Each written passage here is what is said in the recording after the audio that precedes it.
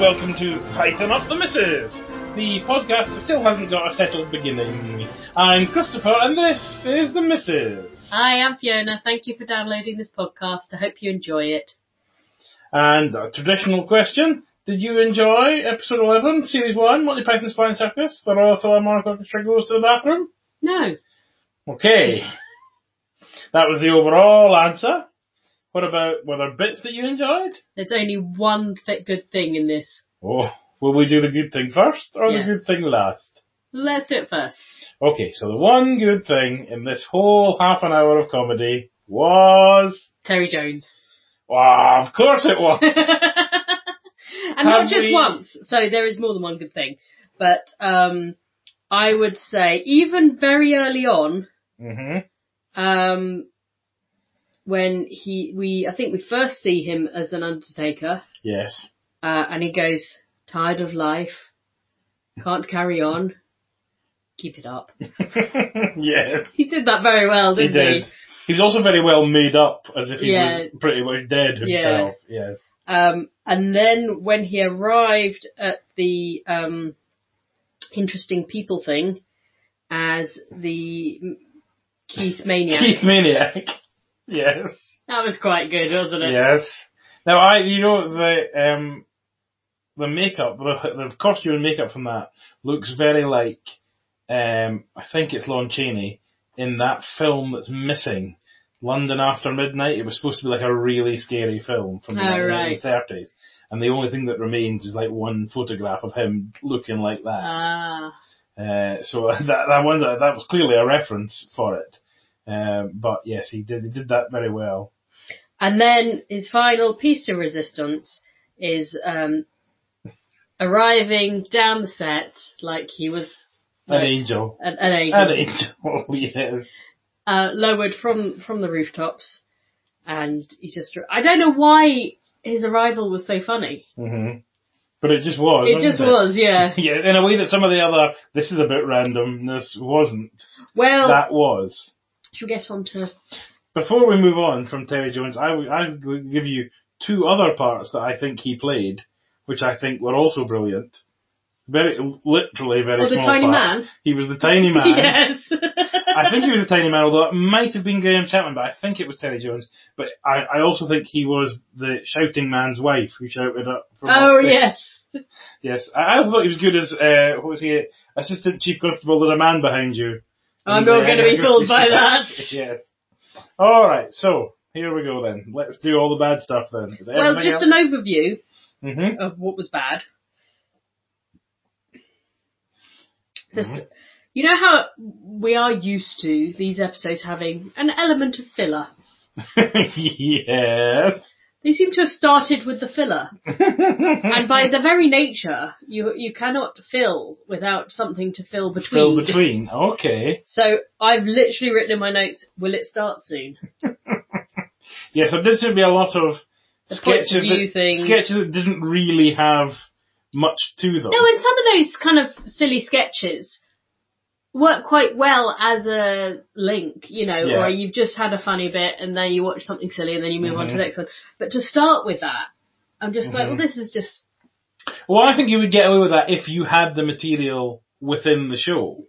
But realistically, I'm just looking down my list here, the stuff in the show that was like, this is a sketch, was The World of History, which didn't really go anywhere, the Agatha Christie sketch, which didn't really go anywhere, the football interview, which was kind of one joke. But the football interview and the Interesting People were a similar format. Yes, and Interesting People, although it went on for a long time, it relied on somebody different coming in every minute or so. And then the interspersed hearses and... Yeah, but even that was kind of filler. Well, one of them went on forever. The one when they were dying in succession and going into the coffin. But I wonder if there's a bit of that was, it wasn't even new camera trickery in 1969, was it? But, you know, it was a bit technical, that. It's like, but then, we can do this. They did that, and you could see where the film was being changed over. Mm-hmm. The little shifts or whatever. But then they did all the grave diggers coming out of the grave much better. It was almost like the same effect, but it was done a lot better, and it was a bit more surprising than all the people going into the coffin. Yeah, I mean, there's always an element, I think, of time about these things, and of the era kind of thing. Well, no, in terms of how much time would you have to do this stuff, and given the number of people who were involved in the gravediggers coming out of the grave, logic would suggest that would have been done first. Everybody who wasn't needed would then have been relieved, and then they would have done the bits with the four of them. So they wouldn't have had as much time to do that, and they couldn't have been quite as precise. And maybe as time was getting on, and this was a bit boring to film, as it was kind of a bit boring to watch, some corners would have started to be. I mean, there are some situations, and this is maybe where they're going for, where the same joke repeated kind of wears you down into laughter. This didn't achieve that, I don't think. I rather agree. I think it's kind of because perhaps the jokes weren't good enough to begin with. You know, that it can't just be any old joke that does that. That's the problem with, well, not the problem, the risk with doing such different humour of the time, is you just don't know what's going to tickle people. Yeah. And it might have tickled them or whatever, but, I mean, you compare something as silly as the Undertakers with the parrot sketch. Yeah. I mean, there's not that much between them in terms of an ongoing joke. Oh, I see. Yeah. Being repeated. But one took off and the other one didn't. So that must be very hard to predict which ones we're going to do. Oh, yes. So that was my main overview. Okay. Will we dissect it forensically, one sketch at a time? The It's Man, crossing the road. It was a bit different. We gave a bit of context to the It's Man because he seemed out of depth, like he wasn't used to being in the city. Oh, because he's normally in a remote place. Yeah. Okay. Then we have the Royal Philharmonic Orchestra goes to the bathroom. It was an idea. They didn't really have a structure.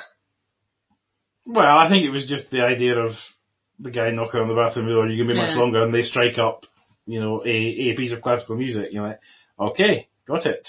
Then, which it kind of led into, the letters were funny, I thought, the first few letters. Yeah.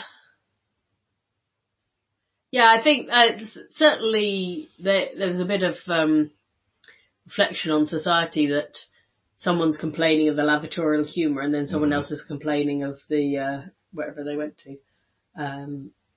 I can't remember. They went to the long jump from the 1964 Olympics. And then it went all sporty. And it's just like, you're never going to please everyone. I liked the names though. Ken Boyer, William Nickers. They were funny. Bottomley. Yes, he was the one that wrote later on, didn't he? H2. Somebody wrote later on saying, I should have written this letter to arrive at the start of the programme.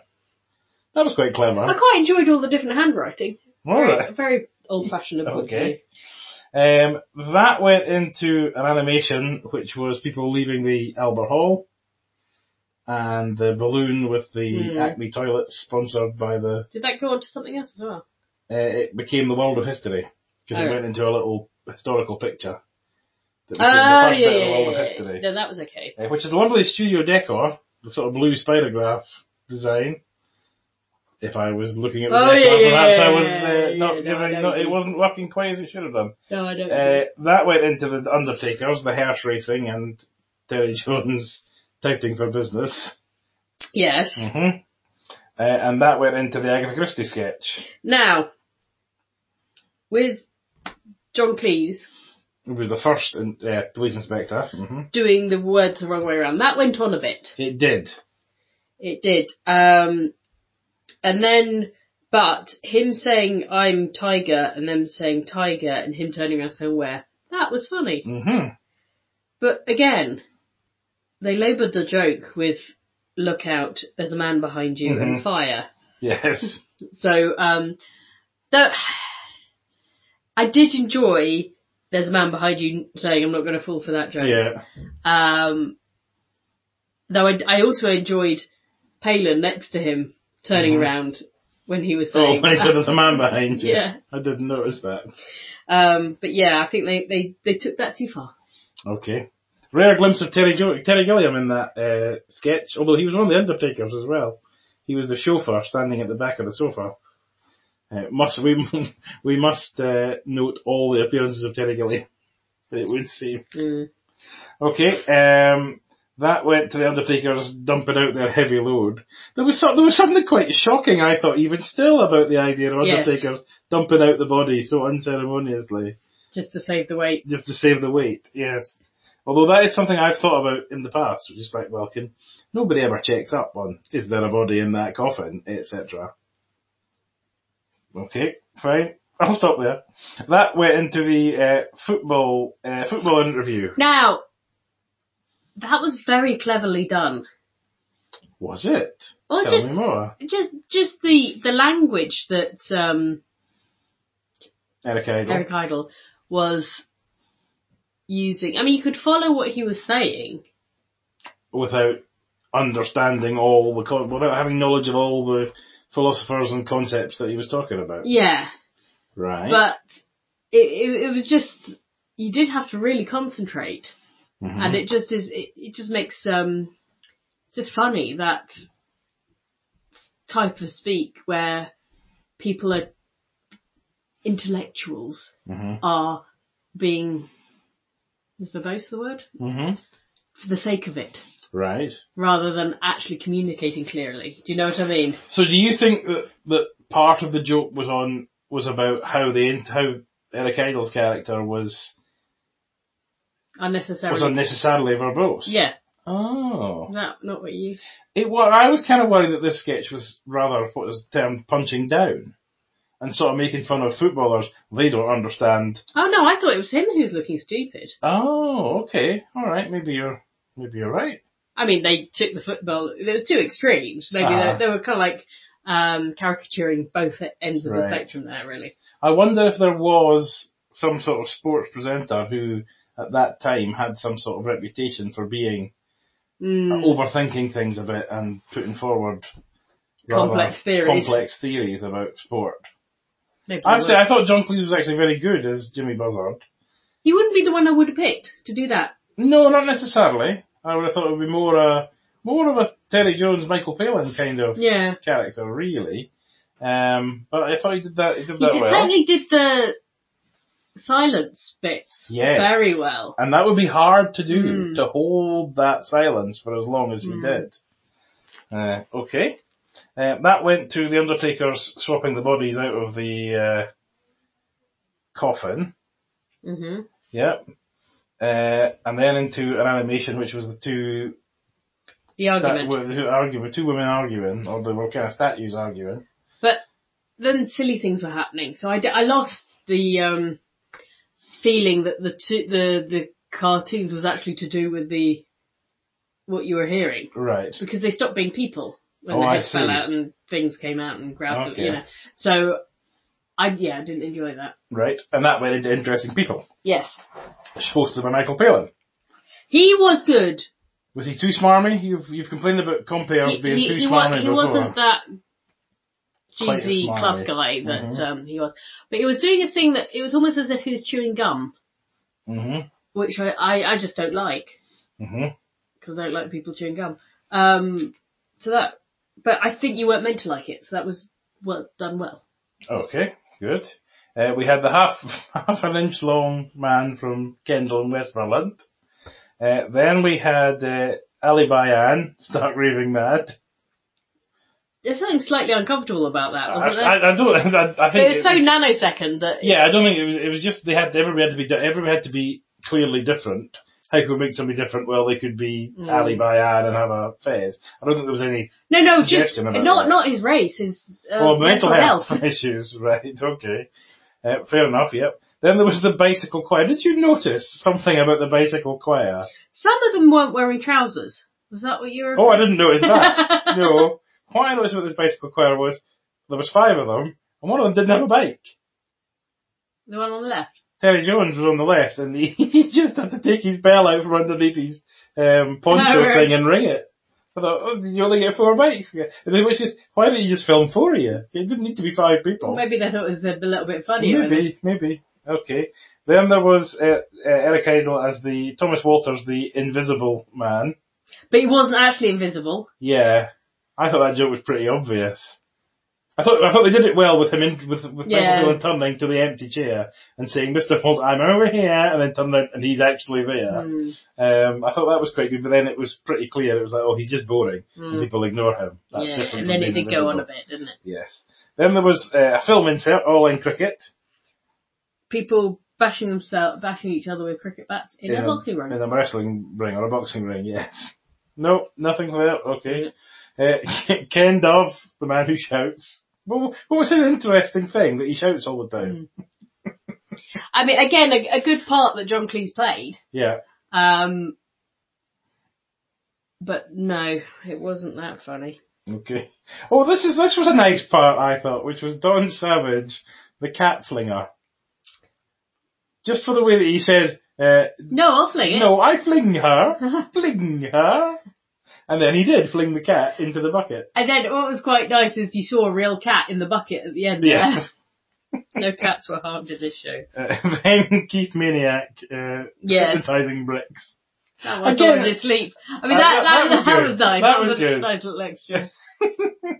And that went into The Undertakers, which was the very long swapping that everybody got in the coffin, and then the coffin went on its own to the graveyard, and there was the many grave diggers, which, as we said, was quite well done. That went into the animation of the boobs. Yes, but before it got to boobs, it was all the coffins in the ground arguing with each other. Like sort of tenement flats or whatever. Yes, then we went into the animation of the World of History. Do you have anything to say about the titles to the second part of the World of History? Or indeed, how the second part of the World of History panned out either? Well, there was a lot of boobs. Yes. Not for any particular reason. But the credits bit. Mm-hmm. But then when it moved into the actual bit was about, the woman was... Carol Cleveland lip-syncing John Cleese as AJP Taylor. Yes. I thought, well, at least it gave the titles. They weren't there just because they were trying to be controversial for its sake, kind of thing. But yeah, I thought actually it would almost have been funnier if we just had the World of History titles again, and it started, and here's AJP Taylor, and it is a scantily clad lady. Yes, but I mean, they certainly lingered on the boobs bit a bit more than necessary. I honestly think they were just trying to be scandalous.